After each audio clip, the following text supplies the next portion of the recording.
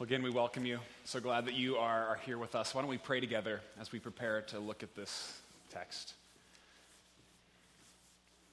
God, we long to hear from you. And we long for you to make these pages written so long ago come to life for us. And that we could see you in these pages, and that we could see ourselves, and we could see the work that you are doing in our world. God, I pray that you would help us to have ears to hear and eyes to see. And we trust you for these things through your Son, Jesus. Amen.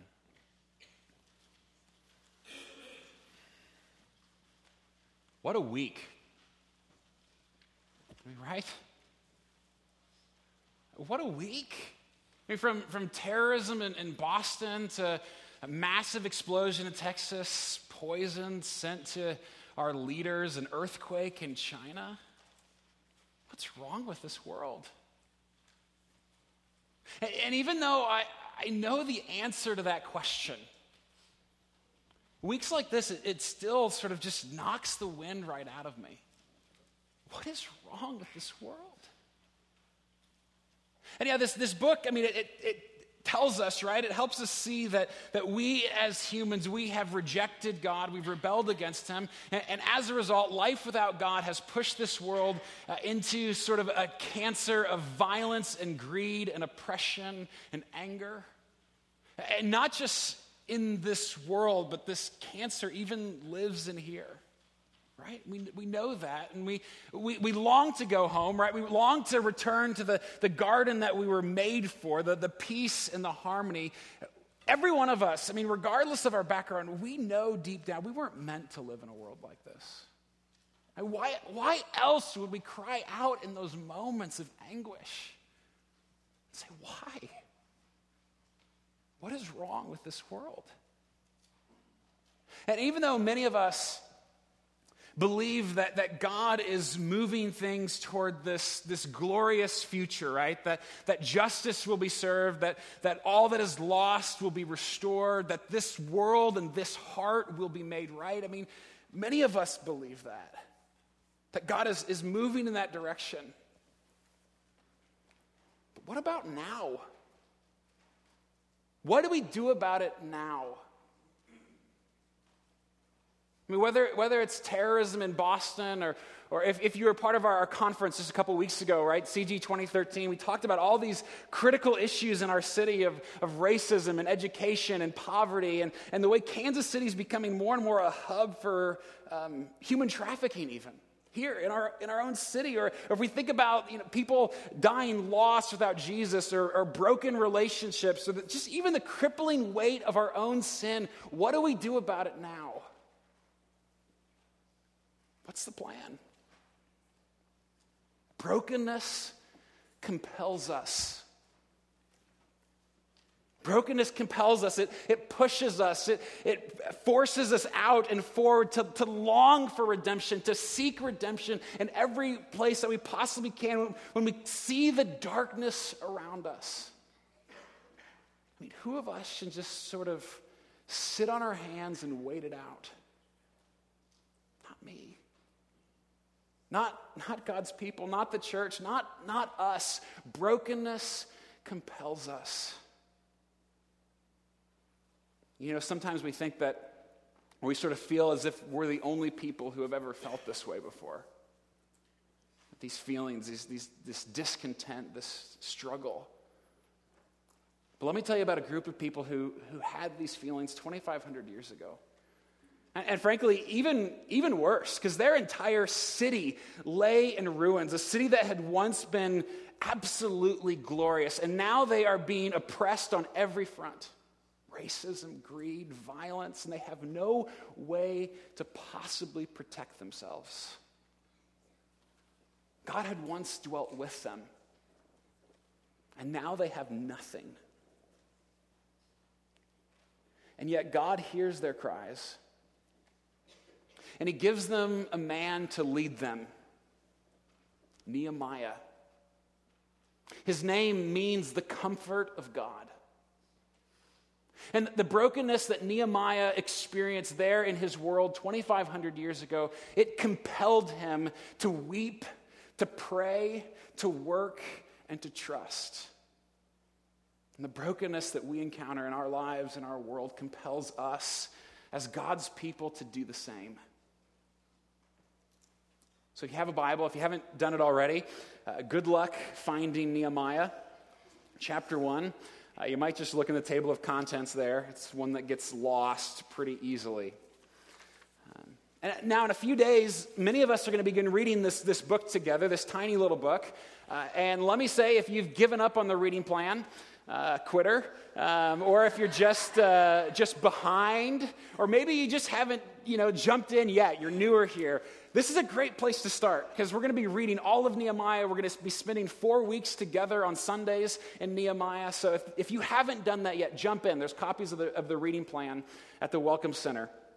But we've been journeying with the Israelites now, really since the very beginning, right? We've seen it all together, even over these past few months. And we saw them become a nation and build this temple. And then last week we saw how over centuries they continued to reject God over and over and over and over again. And finally, the Babylonians swoop in and destroy Jerusalem. They destroy the temple in 586 BC. They take all of Israel, exile, and enslave them in a foreign land, a foreign world, because they had rejected their God. But God never gives up on his people. Never. And so even just 50 years later, a small group of Israelites are allowed to return and begin to resettle Jerusalem. And then in 516 BC, they rebuild the temple. It's a tiny little temple. It's nothing like Solomon's temple, and yet it's a taste of God's presence there for his people.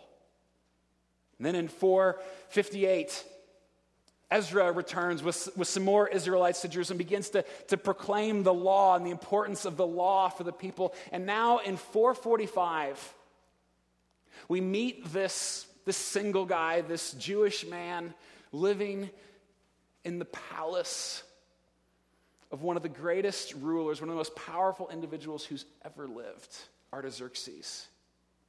And you can see on this map that the Persians at this point, for the known world, they are pretty much in charge of everything. I mean, all the green belongs to Persia. You can see Jerusalem over there in the corner. And I think we have an arrow to point it out for people to help here. Yeah, there you go. You couldn't see it from the back. But right now, Nehemiah is living in Susa. Susa is the winter home for Artaxerxes. A lot of historical records show that this is where he would spend those months. And Nehemiah lives there in the palace with this ruler in Susa. And everything is about to change for Nehemiah. In December of 445 BC, some visitors come to him from Jerusalem, some of his own countrymen, and they give him a report of what's going on in that beloved city. These Jewish people in exile. And here's what we read beginning in verse 3. Nehemiah says, "And they said to me, the remnant there in the province who had survived the exile is in great trouble and shame. The wall of Jerusalem is broken down and its gates are destroyed by fire." And in that moment, that simple moment, Nehemiah's life would never be the same. You see, in those days, a city without a wall isn't a city. It's a target. And there they are, open to all kinds of trouble and pain. And if we've been paying attention to this story, right, along the way as we've sort of journeyed with the Israelites, I mean, you know that deep down, their real problem, God's people, is a spiritual problem, right? I mean, they continually reject God. They are in this mess because of themselves. They truly are their own worst enemy in the way they continue to reject their God. And at the beginning of Nehemiah, when we start reading, you kind of have a hunch that God is about to do something spectacular. And some of us might sort of expect that God is just going to kind of swoop down and save their souls, right? And that's the real problem, isn't it? In here. But he doesn't. Instead, God sends one man to rebuild their walls. And God will restore them spiritually. I mean, we'll see that as we continue in Nehemiah. But first, they need good walls. When God rescues, he rescues whole people. I mean, that's who we are, right?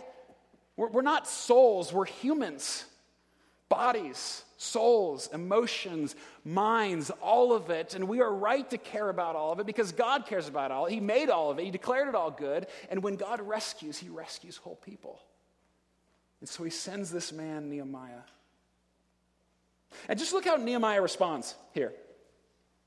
The brokenness that he has just heard about from these individuals compels him to weep.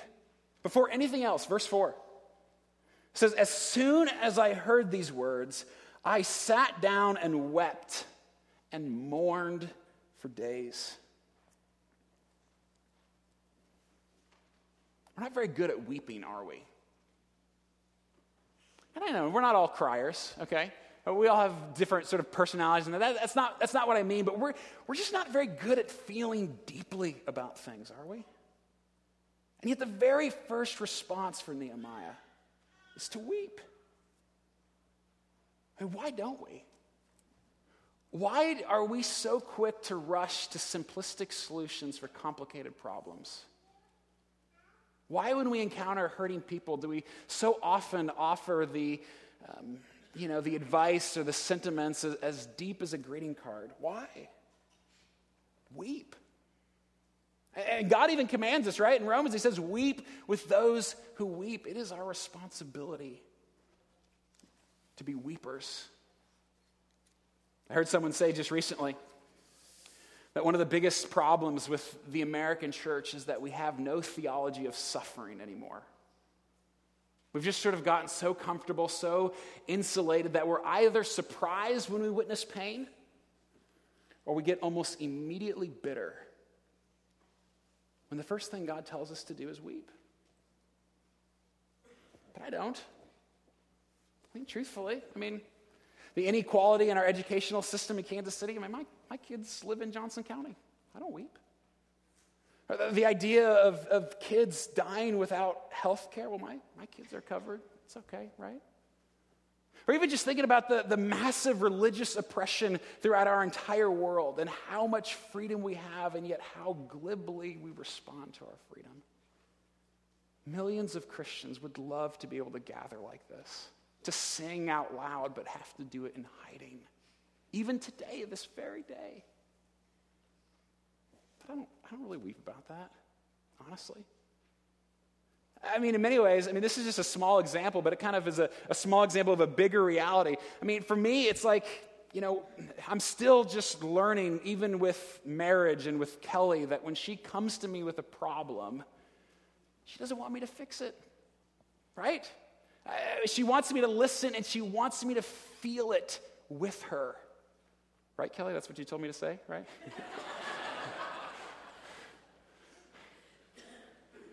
When so quickly, I just want to run and fix it. That's who we are. And guys, that probably gets you into trouble as well. It gets me into trouble all the time. The first thing, step one for all of us in light of any problem is to weep, to feel it deeply.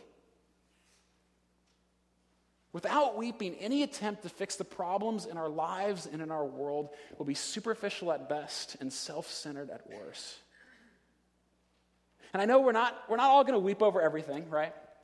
Not all of us. We can't. We don't have the time or the emotional energy. But what does God put on your heart?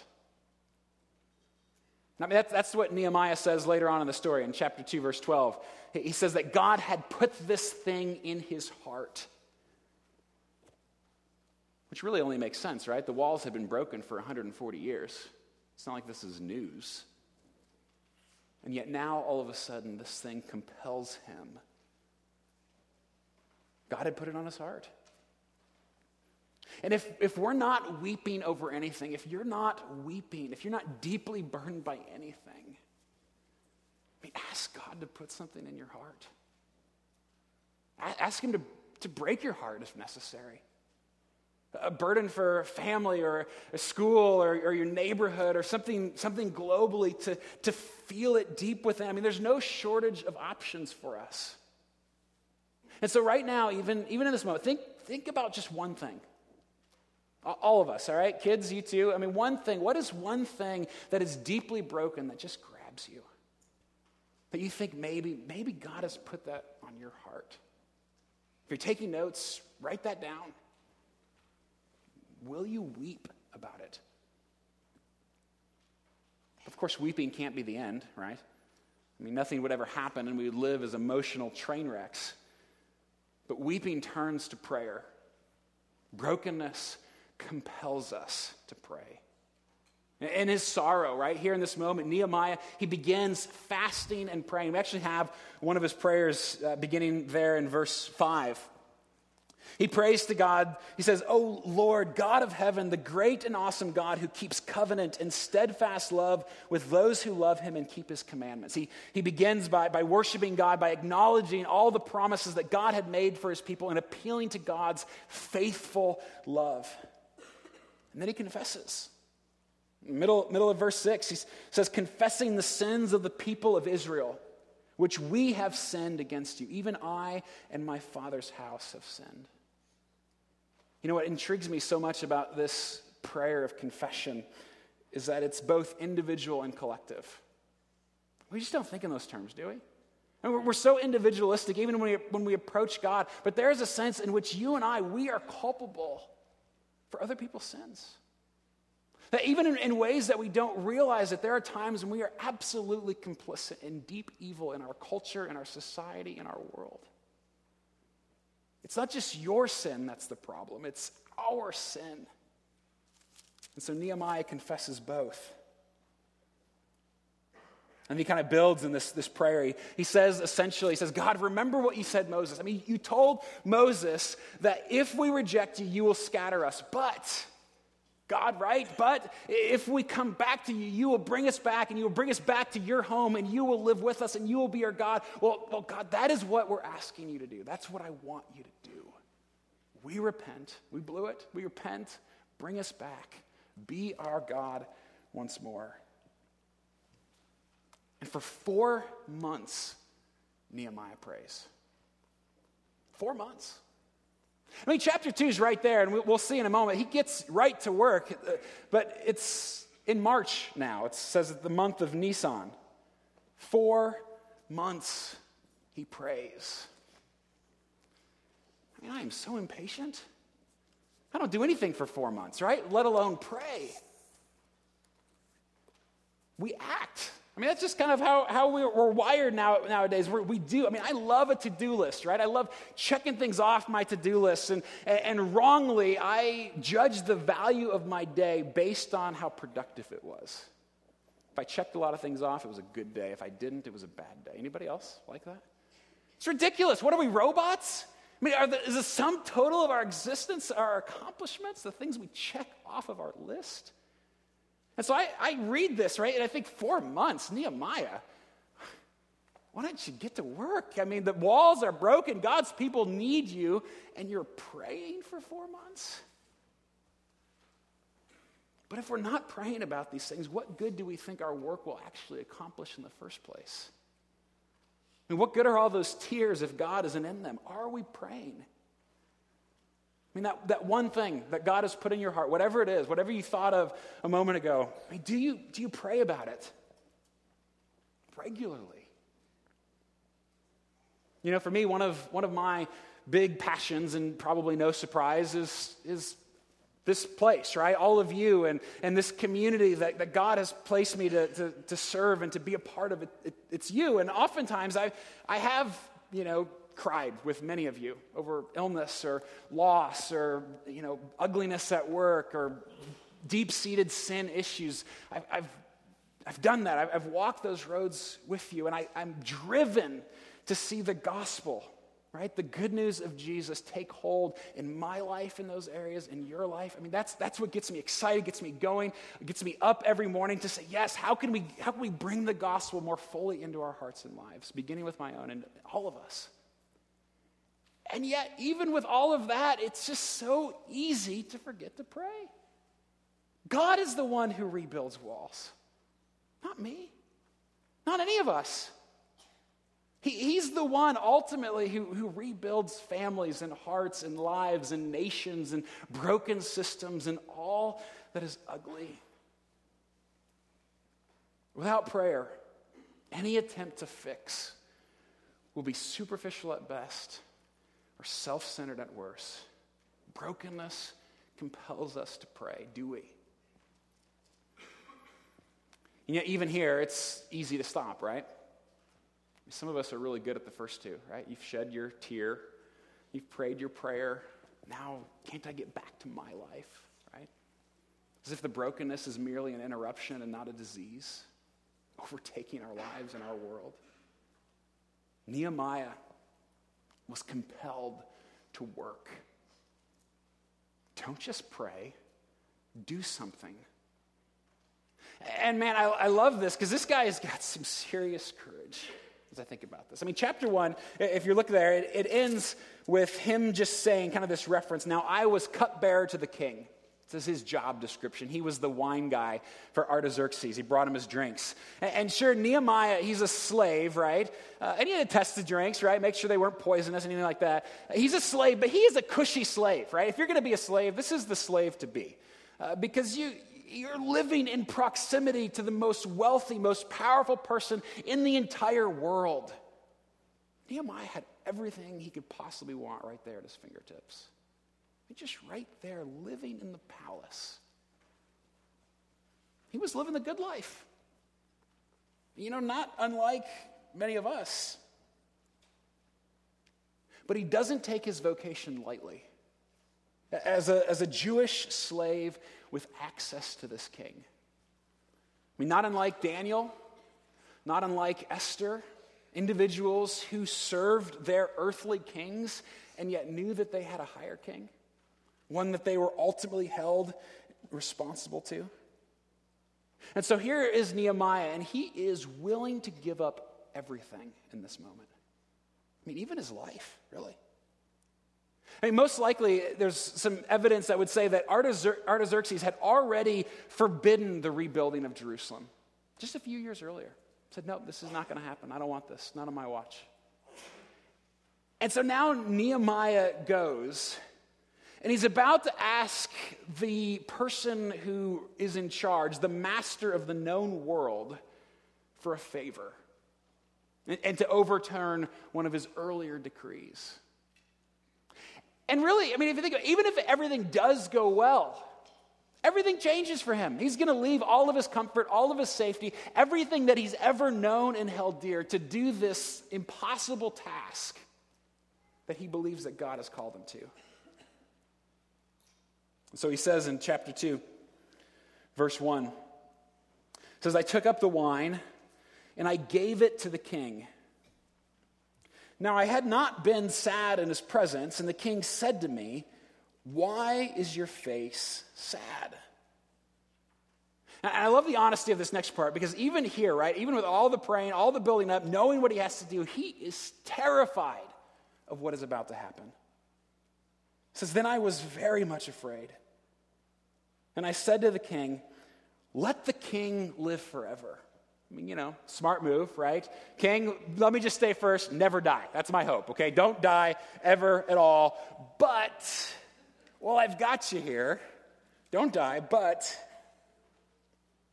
why should not my face be sad when the city, the place of my father's graves, lies in ruins, and its gates have been destroyed by fire? And then the king said, what are you requesting? What do you want? And look how Nehemiah responds here. I love. He says, so I prayed to the God of heaven. Okay, he hasn't graduated from prayer in this moment. I mean, even here, he prays quickly to his God, and then really almost like it's as if it's in the same breath. He says to the king, if it pleases the king, and if your servant has found favor in your sight, send me to Judah, to the city of my father's graves, that I may rebuild it.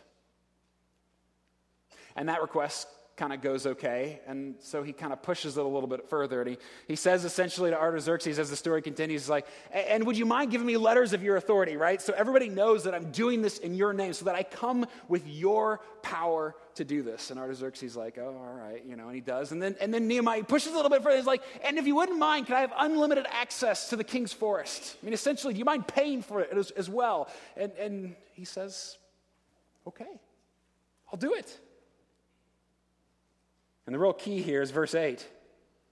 And the king granted me what I asked, for the good hand of my God was upon me. And it's so clear, right, that God was clearly upon him. And so I kind of think to myself at this point, wouldn't it be awesome to be Nehemiah? I mean, it's just so cool. He's got a book of the Bible named after him. And he gets to go and do these awesome things. And it just seems so exciting. But it's so important to remember that so much of his story is based simply on the fact that he happened to be the cupbearer of the king. I mean, that's it for him. I mean, obviously his faith and dependence and all of those things, but none of it would have been possible if God hadn't placed him in the right place at the right time, put this thing on his heart, and made him successful. We're not all going to be Nehemiah. Where has God placed you? Where has he put you in life?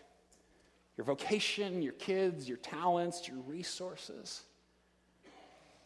God has put you in the right place at the right time for what?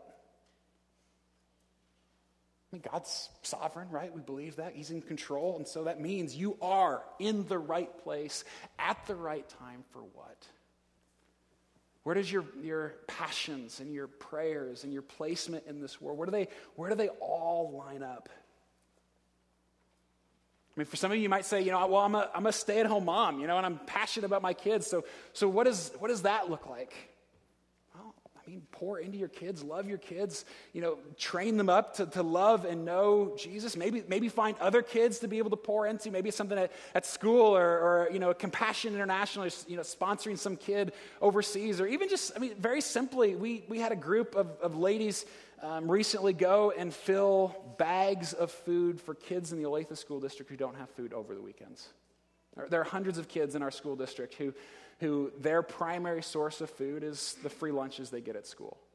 And so a bunch of them went and packed bags to send them home, and Kelly was one of them, and I can't tell you how meaningful it was for her, and for me, really. When she saw David's teacher, our son, preparing to give some of those bags to some of his classmates. You just think about that. Wow, even some of my son's friends don't have enough food to eat.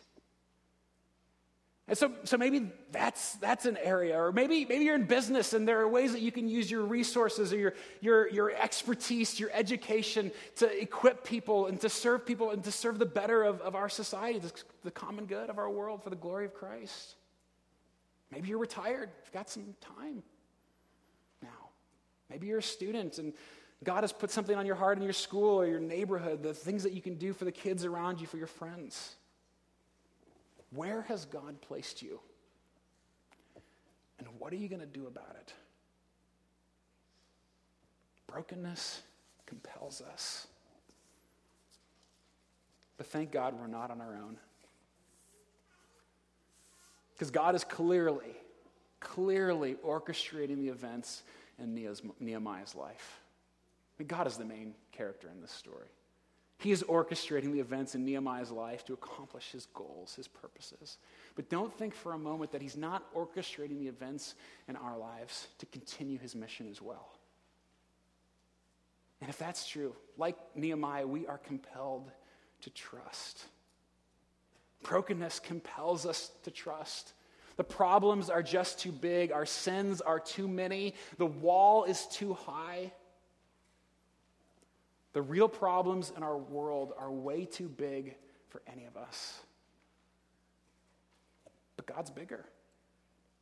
He's the one who rebuilds walls, who redeems relationships, who heals heartache. He delights to use us, but he doesn't need any one of us. And so we trust. We see that a little bit as chapter 2 continues.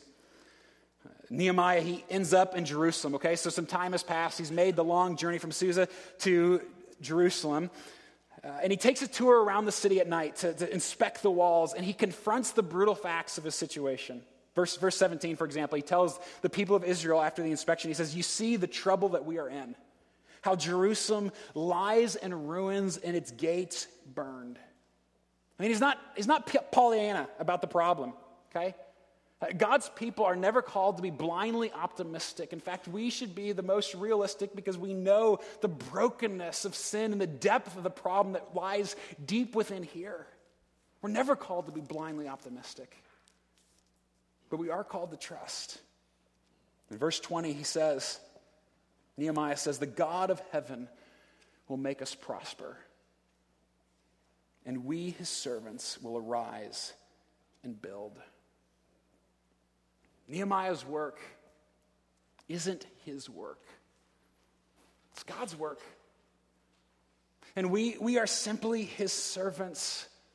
And we've got to remember that God cares about these things way more than any of us.